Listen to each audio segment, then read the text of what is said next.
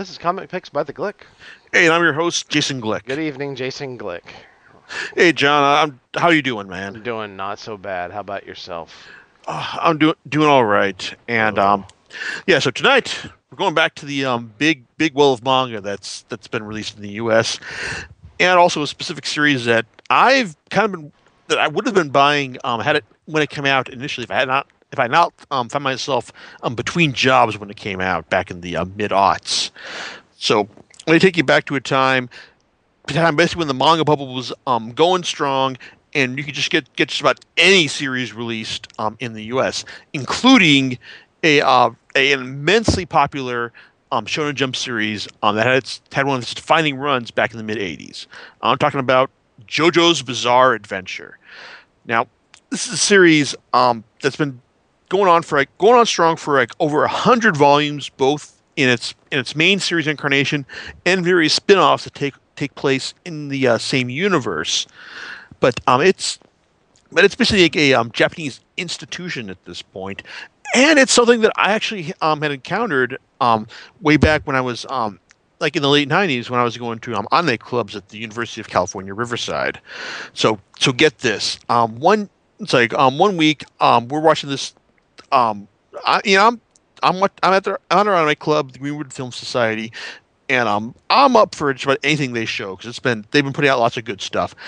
And they toss us the first episode of this series called JoJo's Bizarre Adventure. It's an OVA series, and it's basically about these. It shows us these burly guys, just waiting around in the desert, and they've got these psychic powers that are manifested through really really ornate spirit characters that emanate out from them whenever they want to use these powers.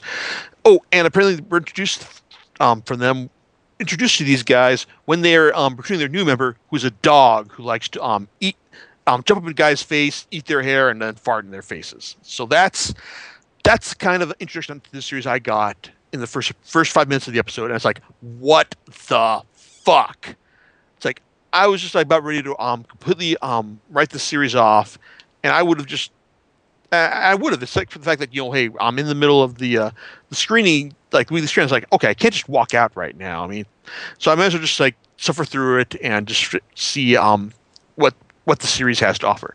So turns out the series had to offer a lot of really cool stuff by the end of the episode. Actually, I mean, like after the people who dropped off the dog flew off in their helicopter, turns out it crashed about 5 minutes later, and it shows like a dude who drowned in the desert for some weird reason, and then then you've got this guy who freaks out when one of the characters brings him a canteen in order to give him some water because they figure he's parched from being almost blown up and all. Then the dude freaks out, and then his head is ripped off and then sucked right inside the canteen, and the rest of the crew is just like, what the fuck is going on here, man? Then you get the water wells up, blinds one of their team members, and then they just like have to run off in their car, and then seeing them the water inside their car just blows up, and then everyone is just like left standing in the middle of the desert, just like scared, shocked still because of the thing. Like, okay, this guy controls water. What the hell is he gonna do to us next? So it had basically gone from what the hell is going on here to the point where, hey, yeah, I can actually appreciate where this is going. That is how I was introduced to JoJo's Bizarre Adventure, and from those following from the 5 episodes that followed, I was really mightily impressed by what I saw because compared to other Shonen Jump series where it's just burly dudes beating the crap out of each other or guys trying to be the best at X while beating the crap out of each other, JoJo's Bizarre Adventure um, demonstrated basically more strategic approach to beating the crap out of your opponent. Basically, yes, there is lots of fighting. There are burly dudes. There are burly dudes as the main characters because this is a Shonen Jump series from the '80s. But what separates JoJo's Bizarre Adventure from other Shonen Jump fighting series is the fact that the characters are the fighting is much more strategic than than other series in the sense that, like, yes, yes, it does follow the standard tradition of, like, our heroes being at the mercy of the bad guys, for to a certain point before they manage to reverse things and then go on the offensive. But with JoJo's, it's always about just finding the key, or to beating the bad guy, and just finding what is this guy's weak point, and then attacking him from there. I mean, this is a series that has one of my favorite anime episodes of all time. In the sense, you have the main character, Jotaro Kujo, taking on a guy, like a guy in a desert, like in a desert bar, in a poker game, for the souls of his father and one of his comrades. It's a brilliant episode that basically plays out its strategy beautifully, and shows you how he can beat a guy at poker without even looking at the cards in his hand. It's thoroughly thrilling, and if you ever find the original OVA series, which is now sadly out of print because it turns out that the prequel series they made to basically offer an introduction to the original 6 OVA series that I watched, that got rid of the issue of the what the hell are all these people and what are they doing here in the middle of the desert. They apparently used a quote from the Quran as part of the soundtrack, and yeah, it's like they didn't want to offend any Muslims and all. So the box set of the original 13 episodes of OVAs, that's kind of like you'll either find it for it's really rare, or you can find it for really cheap, like I did back in the day. So that's, like I said, so that's how I got into JoJo's Bizarre Adventure, and but the series has been kind of like decidedly a cult, if you can call it that, appeal since for a good long while now.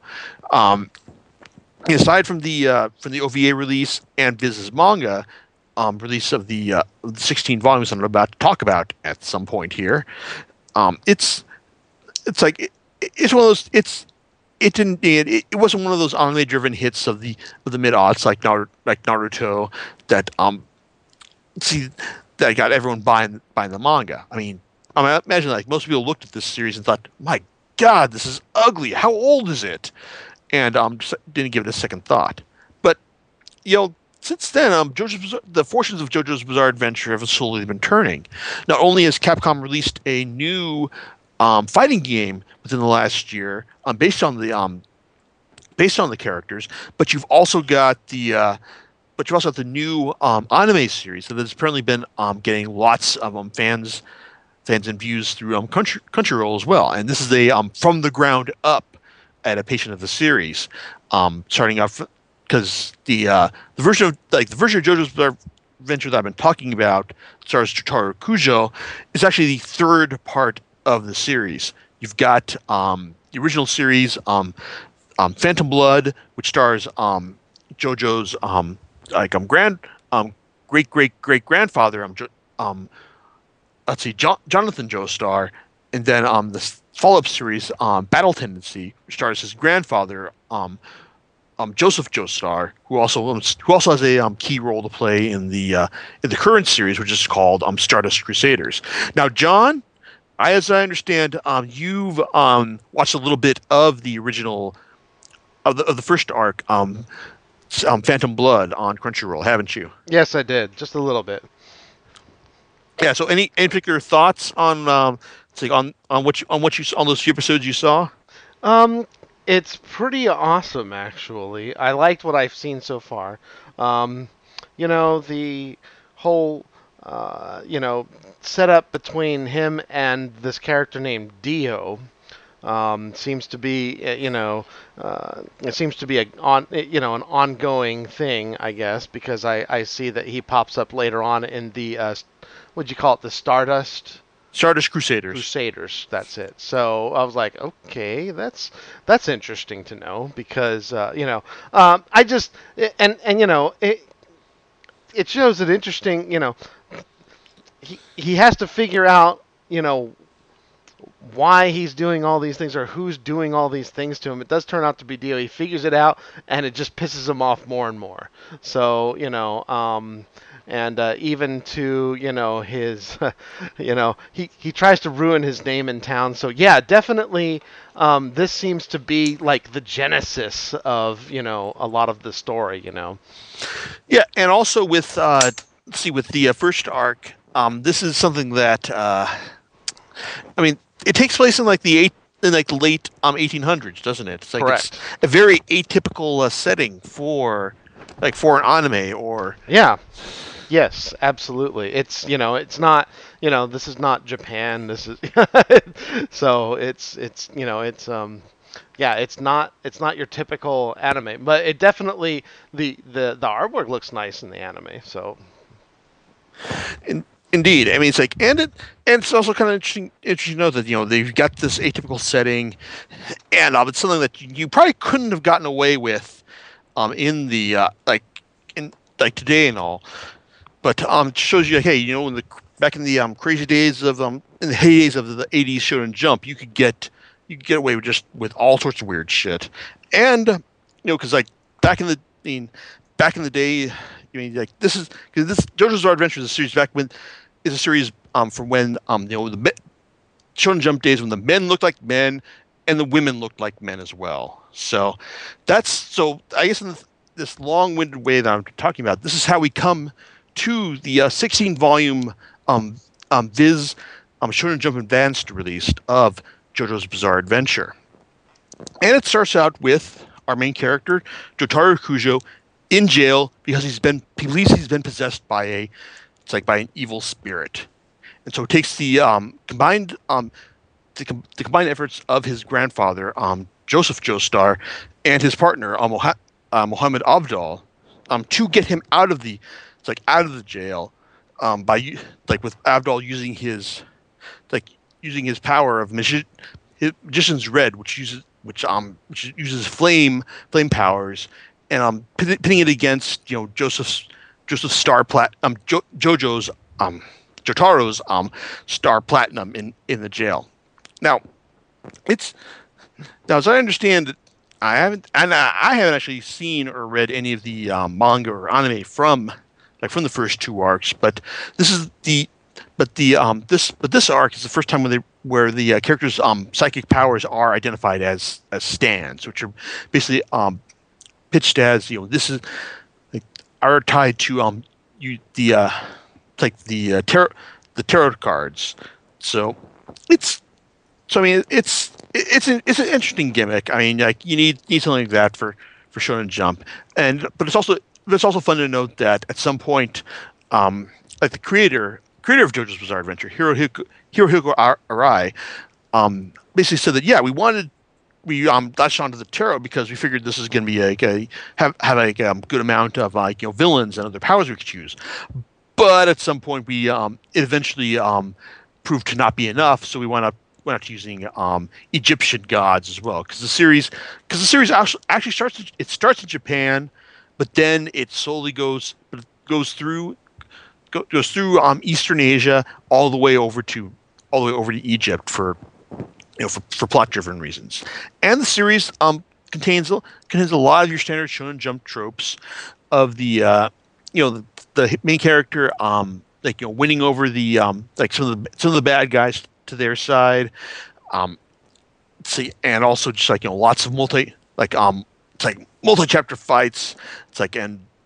And just beating up the bad guys as well. I mean, it's very Shonen Jump in its execution, but also it's also really weird and really strange as well. I mean, the first volume itself has JoJo using Star Platinum to French kiss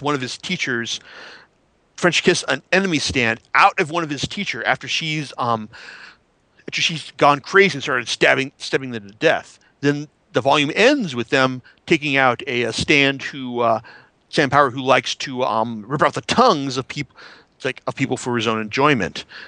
You've also got other weird stands like an orangutan who has an entire ship as his stand. Another one who it's like who has a microscopic stand that can get into your head, get into your head and make you feel all the pain that is done to him. It's like as a result, and that leads to Jotaro being this guy's bitch for a little while Joseph, Abdul, and it's like and his other companions, like Kakyoin and Polnareff, find a way to get this guy out of Joseph's brain. It's like, and also, like I said, you also get like with Shonen Jump tropes. I mean, you've got like Kakyoin and Polnareff are like the guys who were once on the bad guys' side, but are now. But after Jotaro beat them, he's like they're on his side as well. And they're cool, and they're cool characters as well. They're really, it's like Kakyoin kind of like fills the void of the cool. It's like of the cool of the cool guy, and Polnareff is like the hot-headed it's like the hot-headed arrogant guy who's gonna like charge into any situation regardless of the danger. It's like or danger or common sense. And also just like to take get back my whole talk about the series as like its weirdness and its bizarreness as well. I mean, it's to be honest, like the best way to describe the series is probably to say that it's kind of what a Shonen Jump series would be like if Stephen King had written it, because there is a strong horror influence in all the weird stuff that happens to these characters. And in the sense that, if it wasn't for the fact that they had all these psychic powers and that they weren't just like completely burly dudes, it would read as a very horrific thing in the sense that all the weird stuff that happens to them. And even then, like the bad guys have their own struggles as well, such as the wielder, the Empress, who has a grudge against Polnareff for killing her son after Polnareff avenged himself against this guy for killing his sister. It's like, and also comedy relief villain Whole Horse, who he's got this gun, he can fire bullets that can like curve around anything, but he's also just like incredibly goofy in terms of how he comes off. But still, like the series is, like I said, the series upholds, like does channel a lot of what I liked from the from the original OVAs, in the sense that it's all about it's less about just beating a dude down than finding out what his weakness is through strategy and discovery. Jotaro has his traditional attack when he has to go and beat the shit out of some dude who deserves it, but that's only happens after he's found his way of beating the dude down. Some of the more memorable ones occurred during the gambler Darby, who challenges him to a poker game, and that's one that I love from the anime, from the anime series. But you've also got what's not in the anime is their match against his brother, Terence Trent D'Arby, who basically challenges Jotaro to a video game while Terence Trent D'Arby's brother Stan basically serves as kind of it's like an infrared lie detector on Jotaro's soul, so he can tell him what he's going to do. But Jotaro finds a way to outsmart him, and that kind of comes in on like what I really like about the series. Just that whole what can we do? Yes, we are going to beat the guy down, but first we have to find a way to outsmart him that doesn't involve kicking his ass first. So in the end, all of the beatdowns of the series certainly feel earned, and it's not perfect though. I mean, this being a Shonen Jump series, I mean, the fights do tend to feel dragged out for a little while, even if you're reading these volumes one after the other, like I was. And also there were a couple of things like in the final battle with Dio that I thought that um the anime did a lot like did better actually, such as the such as Jotaro's attempt to such as way of finding out, hey, he's got the same kind of stand power that Dio does, and how he eventually learns to use that for his advantage. I mean, it's not, and not that the anime does everything better. I mean, there's a horrible there's an awful oh, this guy comes right back to life bit in the anime that I didn't like, but then we find out in the manga, oh, this is how they were able to do it, and it also hinges on how Jotaro managed to restart his heart in the middle of the fight with Dio. So that was cool, but really, the series is like a really fantastically strange and yes, bizarre series that if you tend to write off Shonen Jump series because they tend to adhere to a specific formula, JoJo's Bizarre Adventure is a series that basically takes that formula and just shows you that, hey, you don't have that you can just do some really strange and crazy shit with it, depending on how you go about it. I mean, it's not. I mean, sum it up, it's not a like that most Shonen Jump series tend to focus around the same thing. Isn't a failure of the formula; it's a failure of imagination.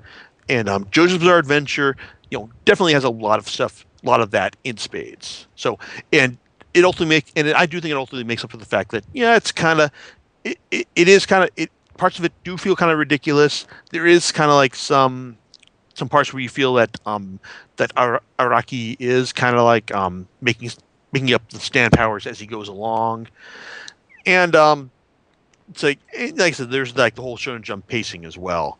But still, I thoroughly enjoyed these 16 volumes, and I'm looking forward to reading Viz's at least of the first 12, which are these 16 volumes are actually volumes 13 through 28 of the Japanese release, and Viz will be releasing volumes 1 through 12, Phantom Blood and Battle Tendency arcs next year, sooner in digital, but next year in print.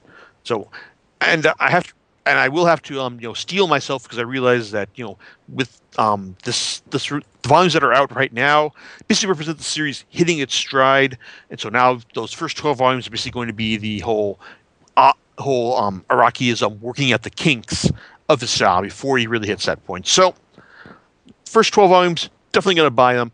Probably not going to enjoy them as much, but I do hope that that they pave the way for releasing more of this series in English at some point.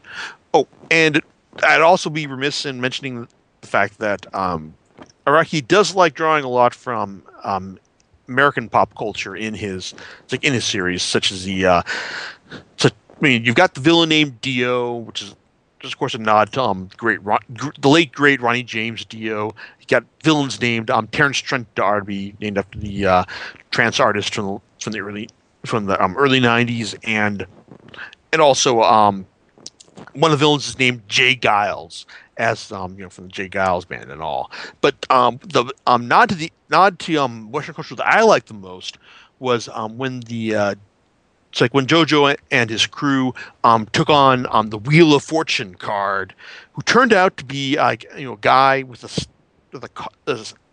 stand was a car, and it's right out of the movie Duel, because John, I know you've seen this movie.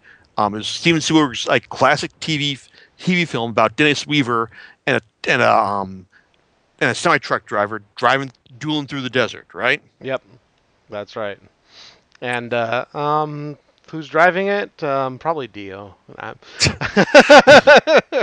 Yeah, that's as good answer as any, because he could have been driving that semi back in the 70s, because the cool thing is in that movie we never see the driver. It's just it's a masterpiece in intention, in just showing you just it gives you as little knowledge as you need in order to get invested in the like in Dennis Weaver's plight, and that was really cool, right? Yes, it was. Oh man, I mean, terror that has no face. I mean, you don't know the face of your enemy, and the one, and just as a nod to that film, I think that's great that they do that in the series. But there's a part in the film where he pulls off to a rest stop and then or no, cafe in the middle of nowhere, Dennis Weaver's character, as he's running, and I believe the truck driver comes in, or he's already there, and he doesn't know who it is. There's several people in here. He's like, "Who is the face of it?" Never get to see him.